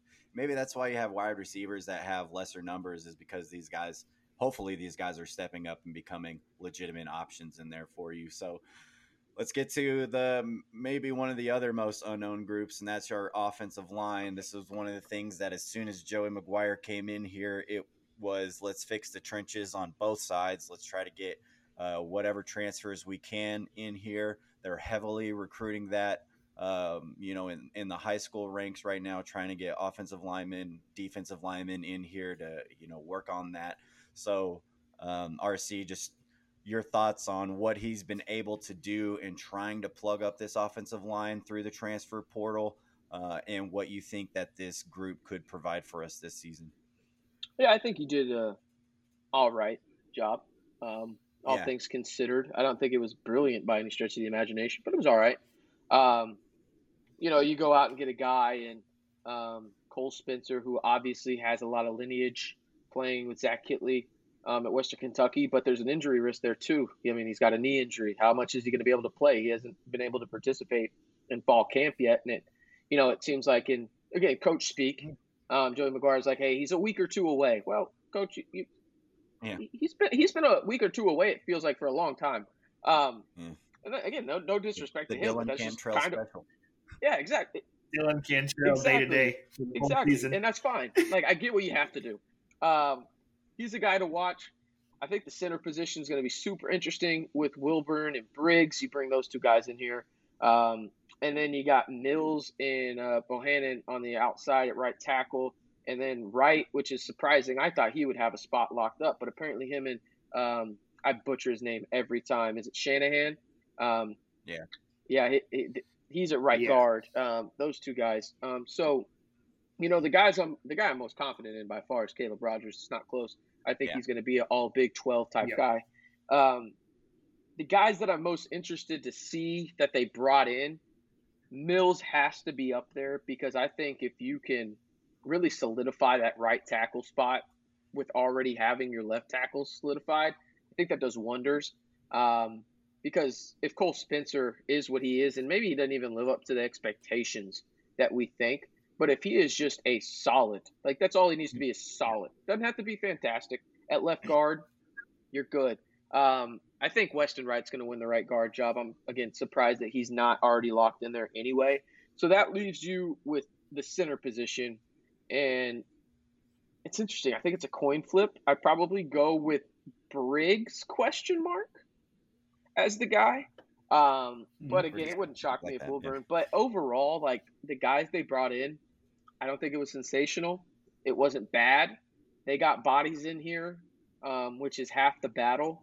But the big thing for me that they did was they got guys in the transfer portal that have more than just 1 year of eligibility, right? Yeah. So you got a guy in Mills who can be here for a long time, right? Wilburn here can be here for a while. Played a little bit for Texas, like he's been at Texas Tech, but he's still got some more years of eligibility. Same with Briggs. Yeah. So I think that that's really what you look at long term is, hey, it might not be a quick fix this year, what they did in the transfer portal, but I think that they got a couple of guys that can make an impact maybe right away, but will definitely be maybe stalwarts on the offensive line moving forward. And don't forget about Jacoby Jackson either. Jacoby Jackson's he's getting a lot of praise in camp. I had a friend tell me that was at the past, I think it was 4 or 5 practices that he was the best offensive lineman Texas Tech had, and that includes Caleb Rogers. Yeah. Well, that's good to see. Yeah, Dustin, your thoughts on this, kind of patchwork line group, but it looks like they've tried to put in a lot more depth as well. I think that's one of maybe the strengths of this group is, like RC just mentioned, there's multiple guys competing for these roles. So it looks like this, coaching staff at this point has confidence in multiple guys to run some of these positions. So your kind of thoughts on this group looking in at the beginning of the season, and a group that's kind of been a struggle for us over the last, several years. Yeah, I don't know how much we raised the talent level, like of the 5 guys we're going to put out there.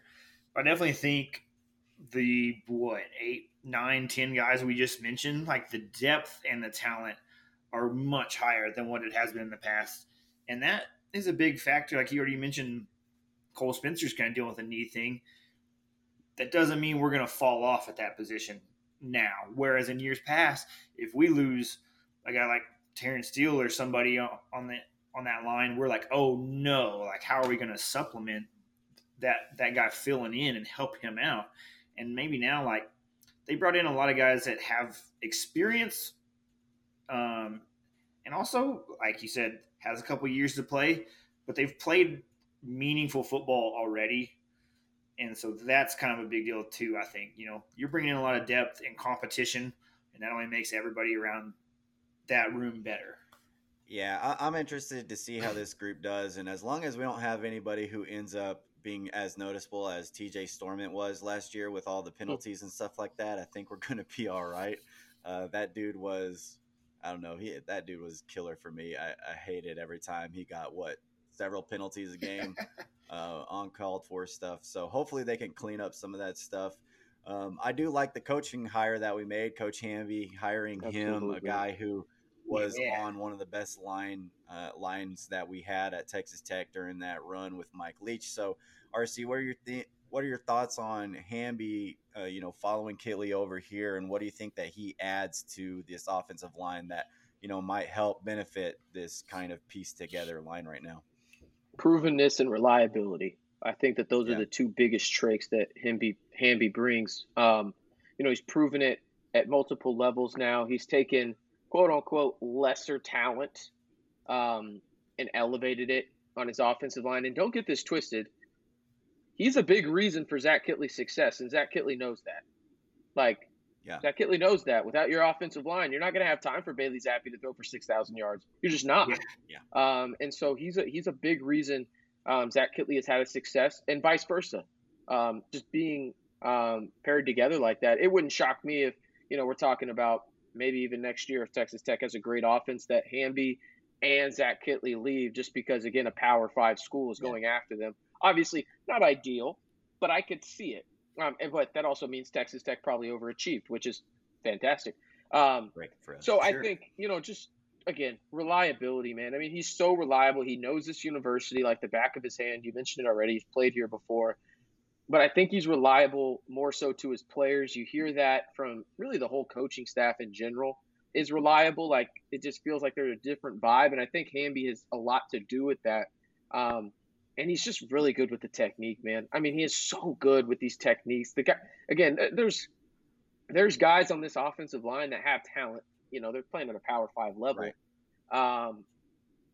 But our coach is going to get them to their ceiling. I think Hamby allows them to get closer to their ceiling than previous offensive line coaches Texas Tech has had, which I guess isn't really saying that much because some of these offensive line coaches have been dog, what. But I think Hamby has that. And again, I think the proof is in it because if you would have told me that my buddy, again, would have texted me, he's been to 4 or 5 practices, as I mentioned, about Jacoby Jackson. If you would have told me that in spring, I probably would have laughed at you a little bit because I've seen Jacoby. And again, he was 18 years old last year, right? He's 19 this year. This dude is 6'6", 335. He's still learning his body, right? Like, I barely know how to use my body, and I'm 5'10", $165, okay? And 28 years old. But don't get me started, right? So, but that progression has just gone and just done amazing things. And that's a testament to the coaching and going into the weight room and figuring out your body a little bit. So you got to give Jacoby some credit too. But I think Hamby, that's really what he brings is just that reliability and just the knowledge, just something that Texas Tech has struggled with to find as an offensive line coach is just, can he actually teach the technique and can he adjust? And he's proven at multiple levels he can. Yeah. Dustin, your thoughts on Hamby and what he brings to this line?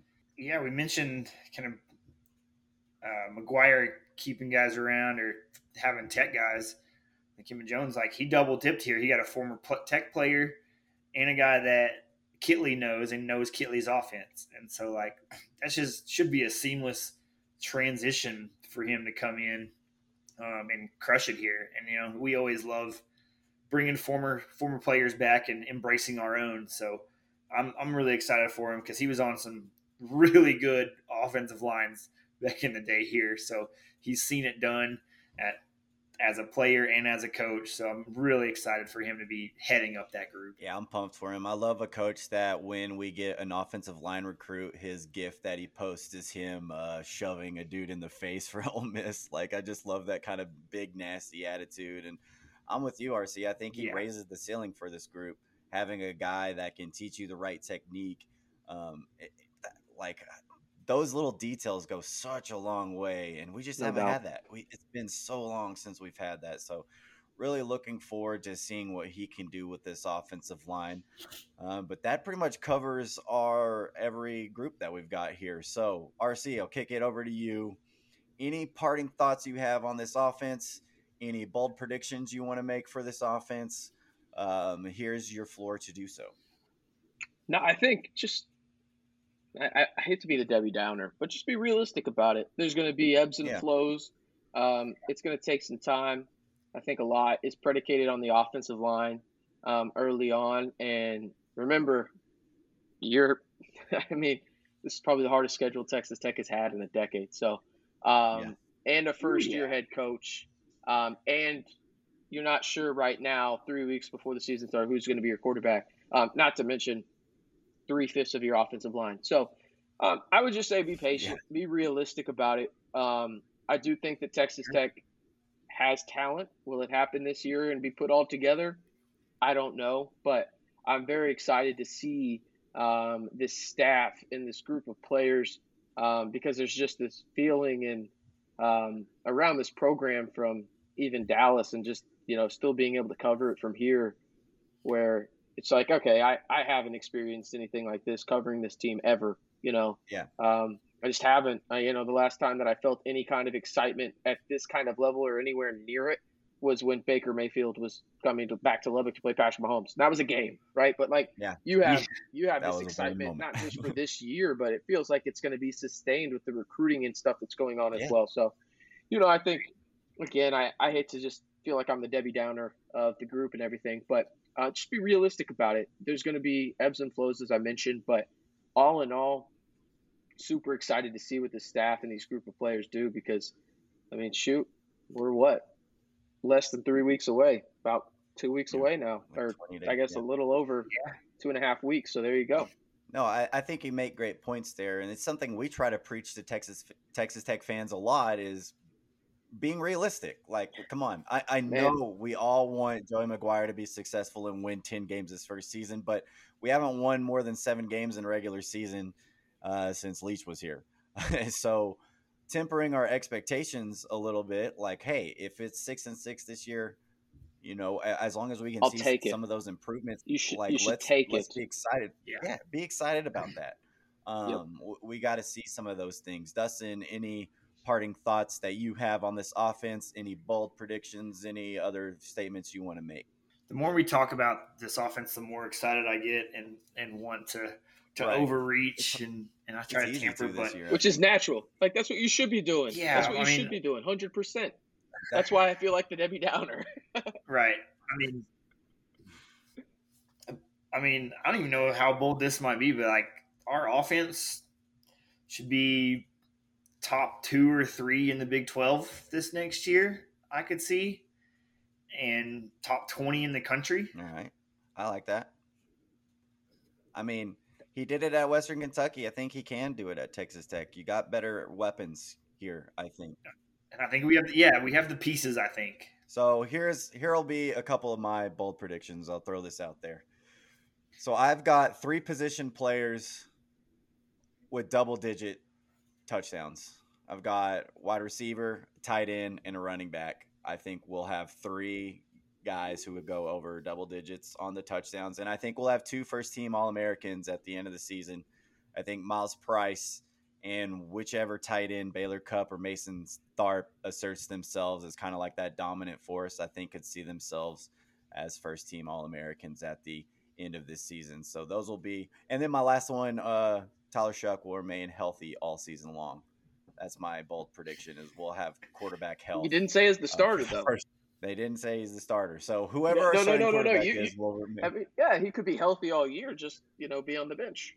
You never know. Yeah, so true. So what I wrote down here said QB will remain healthy all season long. There you go. Fair enough. So. I got you. Yeah, I think probably, yeah. I think for me the bold prediction, I guess if I had one, I hadn't really thought about it, but the first one that came to mind was Texas Tech will have a top 4 quarterback in the Big 12. Don't ask me who it is.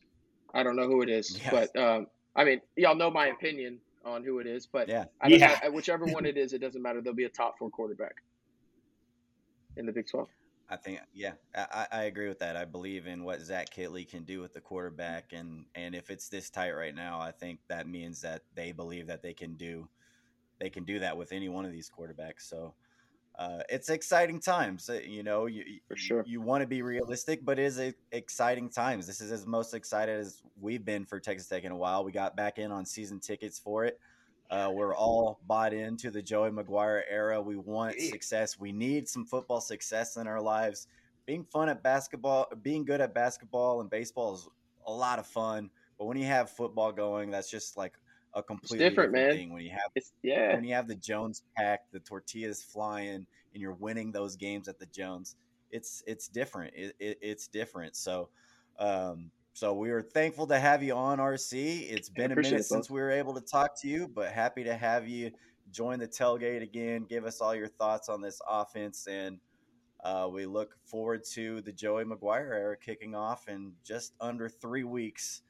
So once again, RC, if you want to go ahead and shout out everything that you're doing right now, I know you're all over social media with Texas Tech stuff, and you got your little sports gaming thing going on. So give everybody what they can follow you at and everything like that. Yeah, you can follow me on Twitter at RCNB323. I look like a 12-year-old in the Dallas skyline. But yeah, I do that. And then the Back to 12 podcast and that YouTube channel with Texas Tech legend wide receiver Lyle Leong Jr. We're starting that back up here in just a little bit. Also do Gaming Today stuff which is sports betting. That's at Gaming Today News. But, just a lot of stuff like that.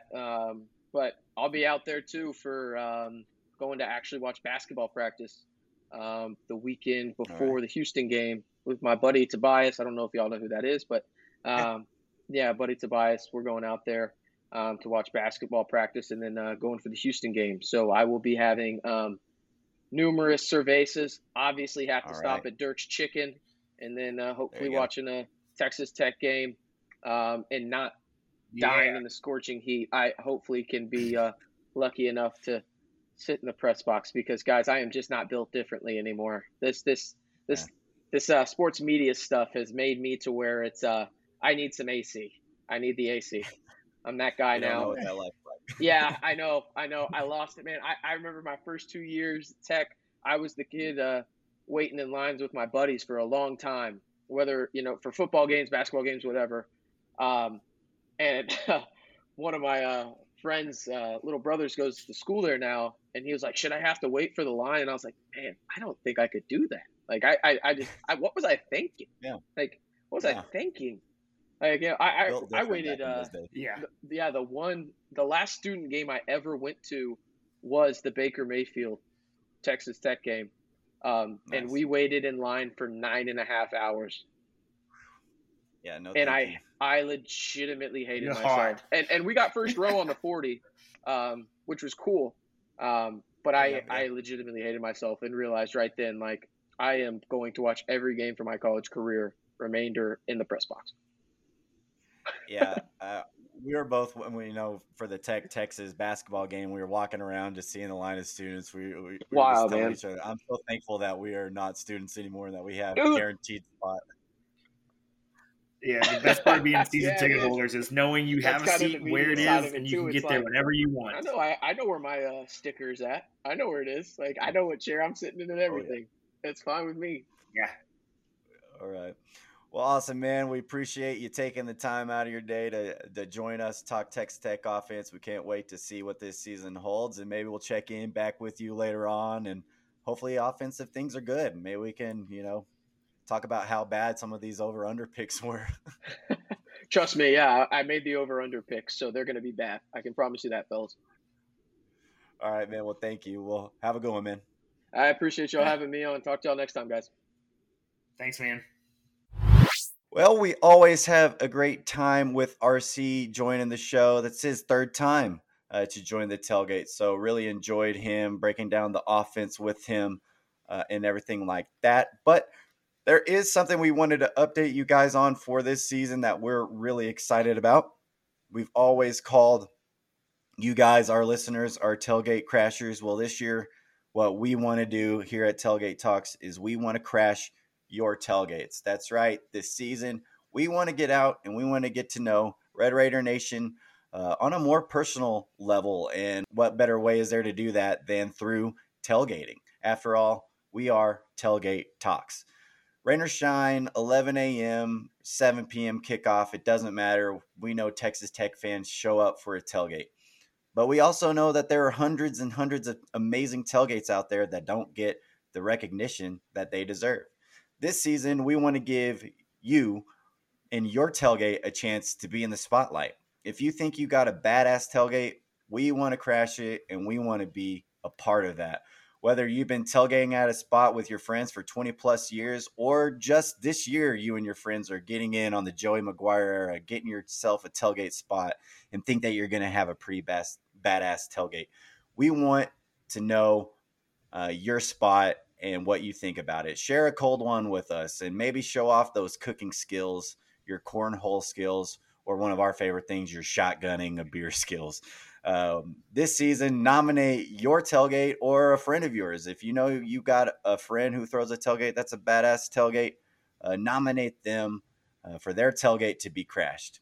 If we choose yours, we will come out, get to know you, hang out with you guys for a little while, and celebrate one of our favorite things about the football season and those beautiful, awesome tailgates. So that's what we're trying to do this year. We're trying to get out there. We're trying to experience these tailgates with you guys. give some of you who've been tailgating and throwing these badass tailgates for years, but don't get the recognition because maybe you're not a corporate tailgate.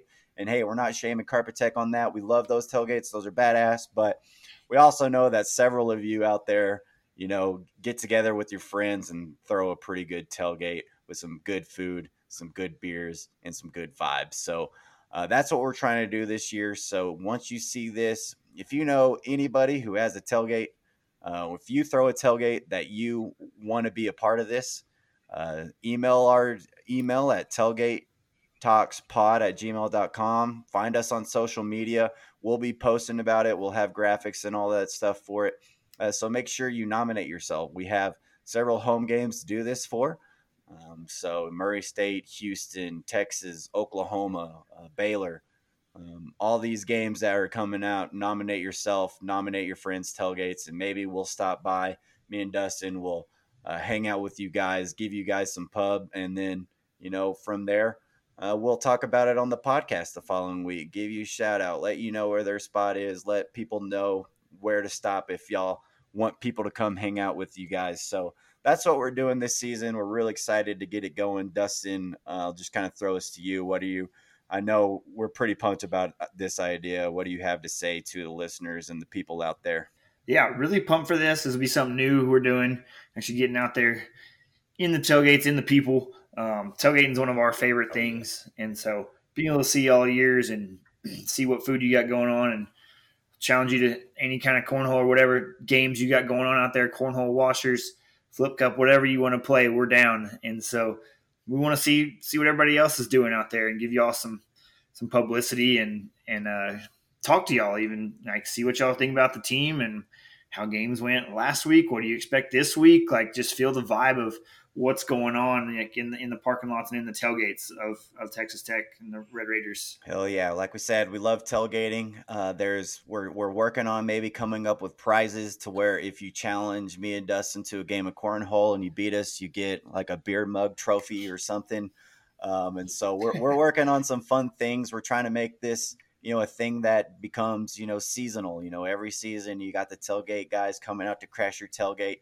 We want Tech fans to really be a part of this, so nominate your tailgates, nominate your friends' tailgates, whatever you think is worth us showing up. Like we're here for it, if whether it's just popping the back of your truck tailgate, having a good time with friends, we'll be there. Or maybe you got yourself a spot outside the baseball stadium on that grassy knoll where we threw a tailgate last year. Maybe you've been there for a long time and want us to come through.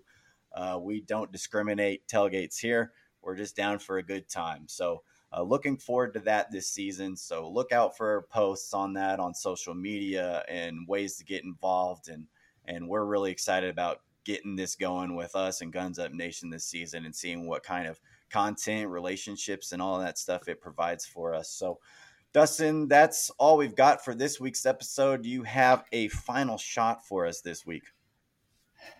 No, I don't have anything else to add this week, man. I don't really either. The only little thing I'll shout out is Mac McClung was nominated to play for like the Team USA World Cup qualifying team. So, after signing a deal with the Warriors and now getting to play for the USA World Cup qualifying team. So, that's pretty good stuff. Sweet. I love watching Mac get to kind of do his thing, and seems like he's taking advantage of his opportunities, and it hopefully is going to turn out into what's going to become a pretty cool professional career for a former Red Raider. So yeah, that's all we've got for you guys this week. Hope y'all enjoyed that interview with RC. Always love having him on the show. So fun to have him back on. Unfortunately, we didn't get to talk about his Titans and what he's expecting from him. So maybe we'll have to have him on some other time during the middle of the season or something like that. But make sure you are following us. Follow us on Apple and Spotify. Make sure you're rating us, giving us those 5 stars, and reviewing us if you listen to us on Apple. Make sure you're following our social media accounts. Follow us on Twitter at tailgate_talks. Also our Facebook, Instagram, and our YouTube channel to make sure you're catching those clips and interviews and all that stuff that we're posting there. And once we get into the Tailgate Crashers timeline, we'll be posting videos from those tailgates there for you to see what went on, how me and Dustin kicked whoever's ass in cornhole or shotgunning beers or whatever the case is. Y'all can see all that stuff there. So you're going to want to follow that YouTube channel, especially once we get into football season and crashing these tailgates. But once again, that'll do it for us this week. Catch us next week when we're at week 99 and we're having another friend of the show on to talk about the Texas Tech defense this season. Can't wait for that. But that'll do it for this week. We will catch y'all at the next tailgate. Peace.